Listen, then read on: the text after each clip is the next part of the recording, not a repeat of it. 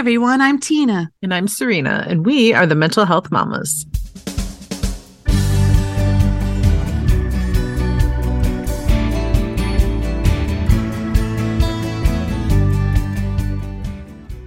Welcome to No Need to Explain. We are so glad you're here. First, as always, a quick disclaimer.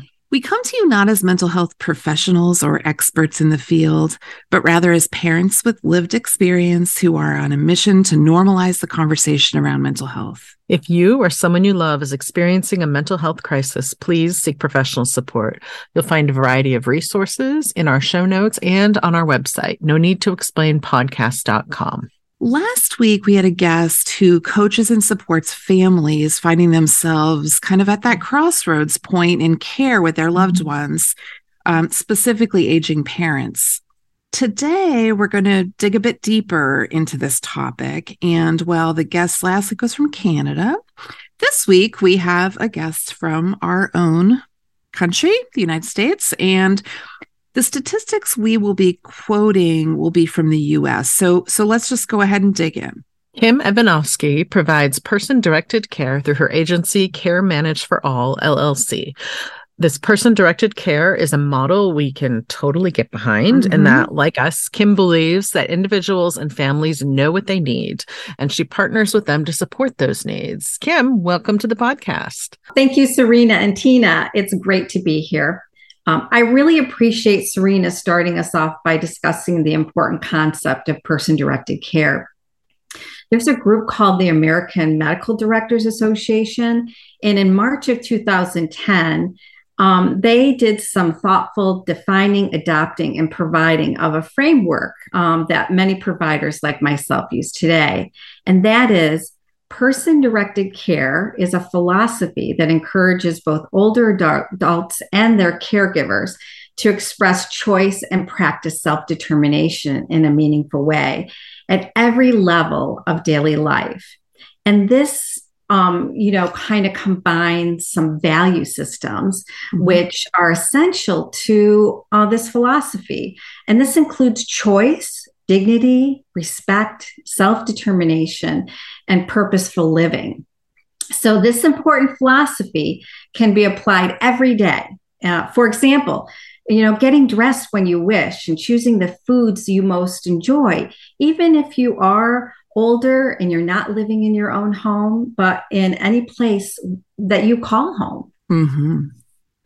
Yeah, so that is awesome. And, it goes to the philosophy that we always talk about, which is that we know that families know what they need if they're asked.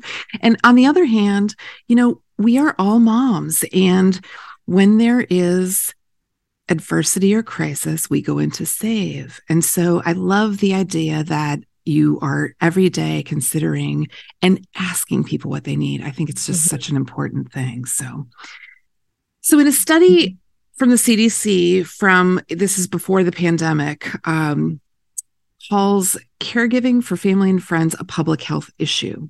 It goes on to say that caregiving, often unpaid and often done by women more than men, can cause significant physical and mental strain on that caregiver. Before we have you comment on that, do you have any personal connections to this work? Maybe how did you decide to get into this kind of thing? Well, I grew up in a very caring home with a care provider who is both professionally and who also gave family care at home. And that really taught me lessons that I use every day and even today. I professionally trained as a social worker and I'm an educator. And by trade, I'm a care manager and I love the work of being a care partner. So in a nutshell, I really help people navigate through these difficult systems of care and try to keep everything person-directed. Yeah. So can you actually expand on that? Systems of care? It's a term that certainly we use, but what does that entail? Well, that entails any place that's really not home. A system of care could be a hospital. It could be a nursing home. It could be a school. And a system of care has its own particular wants and needs. Mm. And that can be challenging for a lot of families, and a lot of families who are caregiving both for the littles that I call the young people and the elders. Hmm. Okay, thank you for that. I'm going to share a quote from A Place for Mom, and it is nearly 17% of the U.S. adult population provides unpaid care to an adult over the age of 50. Over 75% of these caregivers are women, and they spend, on average, almost an equivalent number of hours a week providing care as people traditionally spend at a full-time job. So I'm curious if the statistic resonates with you. Oh, this statistic not only resonates with me, I think the count is low. I Mm. believe there are many, many tired and very busy care partners that do not participate in the count just because of that. So today, I want all of us to recognize all who care. I see all of you, and providing that compassionate family care daily, and just acknowledging that you give all the time. So to all of those very important family members and the many caring professionals in the community, kudos to you. Yeah, because we're doing a lot of jobs, right? A lot of jobs, a lot of jobs. So tell us how you support the overwhelming job of the family in caring for themselves and their loved ones. Walk us through, clearly you're not going to tell us about a particular client, but walk us through kind of how you start with a family and how you support them. Well, I'm going to just, put forward out there. The first, and if the only point you take from me and the work that I do as a care manager and care partner like you, is you needing to feel not alone, and that you don't have to be alone. My perspective in this whole piece around supporting each other in this very overwhelming job of care is to have the courage to lean in. People want to understand and help you, and that means the number one thing is to have the courage to build your village. So you've got family, friends, you have a community, and there's a lot of professionals out there.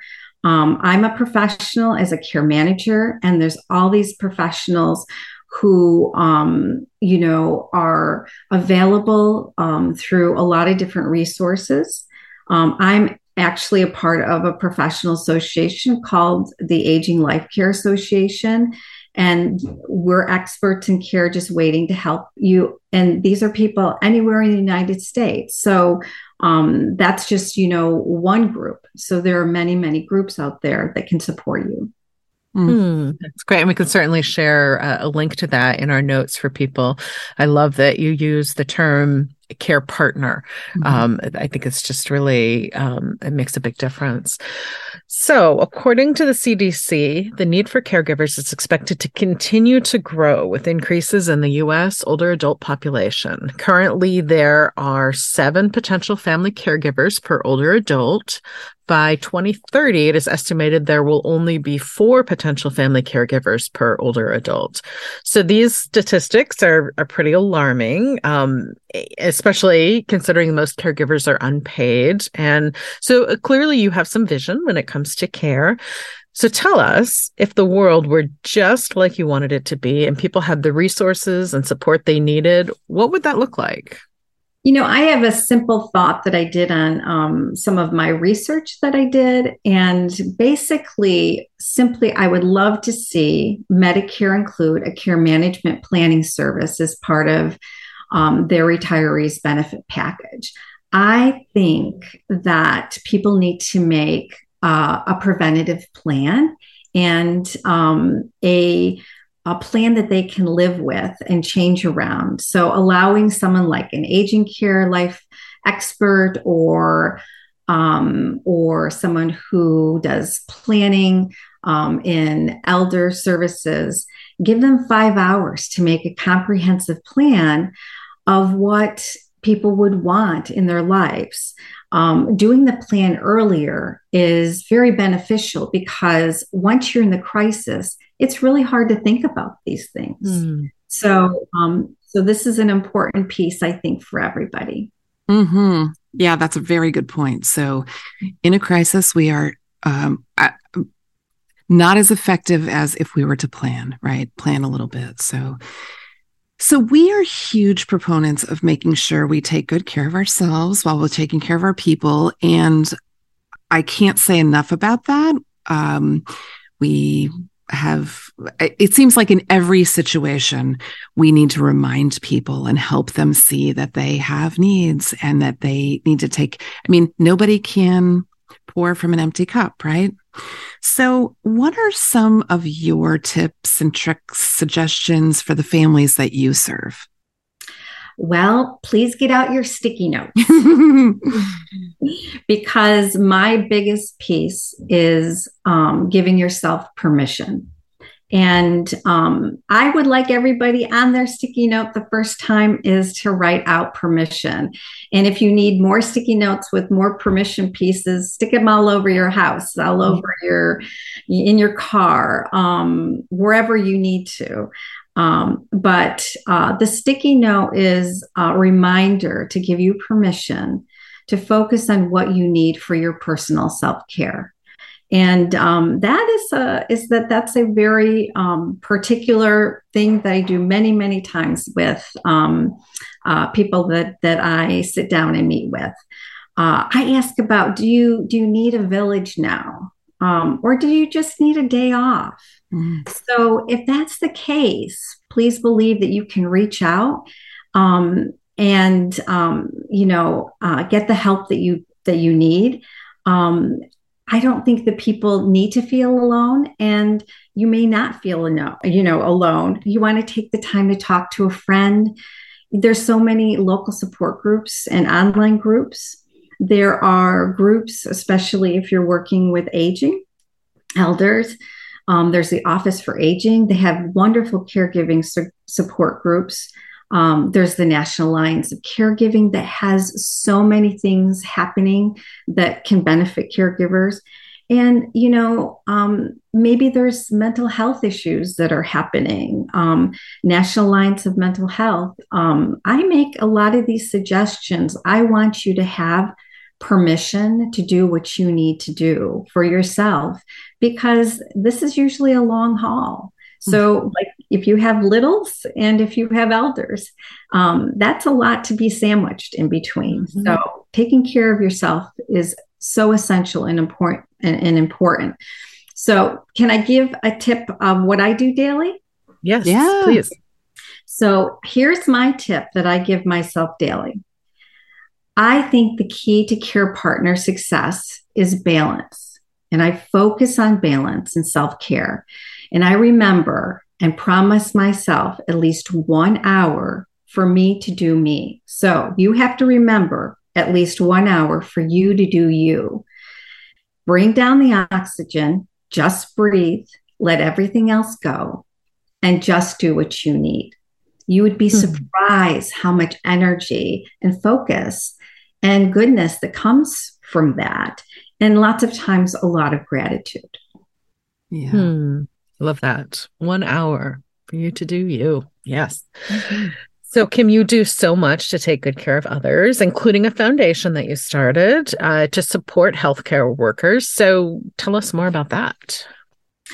Well, we just started. So I have some colleagues who have worked with me, and we started a care worker foundation in upstate New York that provides care for care workers that are going through a tough time. Maybe someone had COVID for a week and they just need a hand up to get through that week. So we can offer a gas card, a food card. If you want to continue your education, we will provide access to education. We're just getting started. It's been a life dream to help out our colleagues in the field, and many are women. And we feel that supporting women, especially women in the care working industry, is a really important goal for us. I love that. I love that. So we will look forward to seeing where that goes, because it sounds like it's going to go far. So that's awesome. And Kim, before we let you go today, we're just curious if there's anything else that we haven't asked you that you would like to put out there to the world. Well, I would like everybody to think about themselves for a little bit. And I know that's the kind of the hardest thing for people to do. But as people who are care partners, if there's anything that you take away, please focus on your self-care. It makes us all better people, and it makes us all be able to balance ourselves in life. And that's a part of our well-being. And I can't stress that enough. It's a requirement for all my students. It's a requirement for all my team members. So I hope that you'll take that to heart about the importance of you. Awesome. So we continue to say that, and we're glad that we have you saying that so other people are hearing. So thanks, Kim. We are so grateful to you for joining us today. And it was nice to reconnect. Kim and I have known each other since Little League with our boys, right? So that's a long time ago. And we really appreciate that you are a light in the world and just making it a better place to live. Thanks so much. Thanks, Kim. It's so, podcast friends, we are, as always, grateful for you spending some time with us today. We know you have lots of choices out there, and we appreciate you giving us the time. If you get a chance, go to Apple Podcasts, leave us a review, subscribe, and please share the podcast with others. You will find more content on our website, no need to explain podcast.com. You'll find us on the socials. You can even leave us a voice message. You'll find that number in our notes. You can just reach out, tell us what's going on, tell your story, or just call to say hi. And this is your gentle reminder to take good care of yourself while you are also taking care of your people. Thanks for listening. Bye.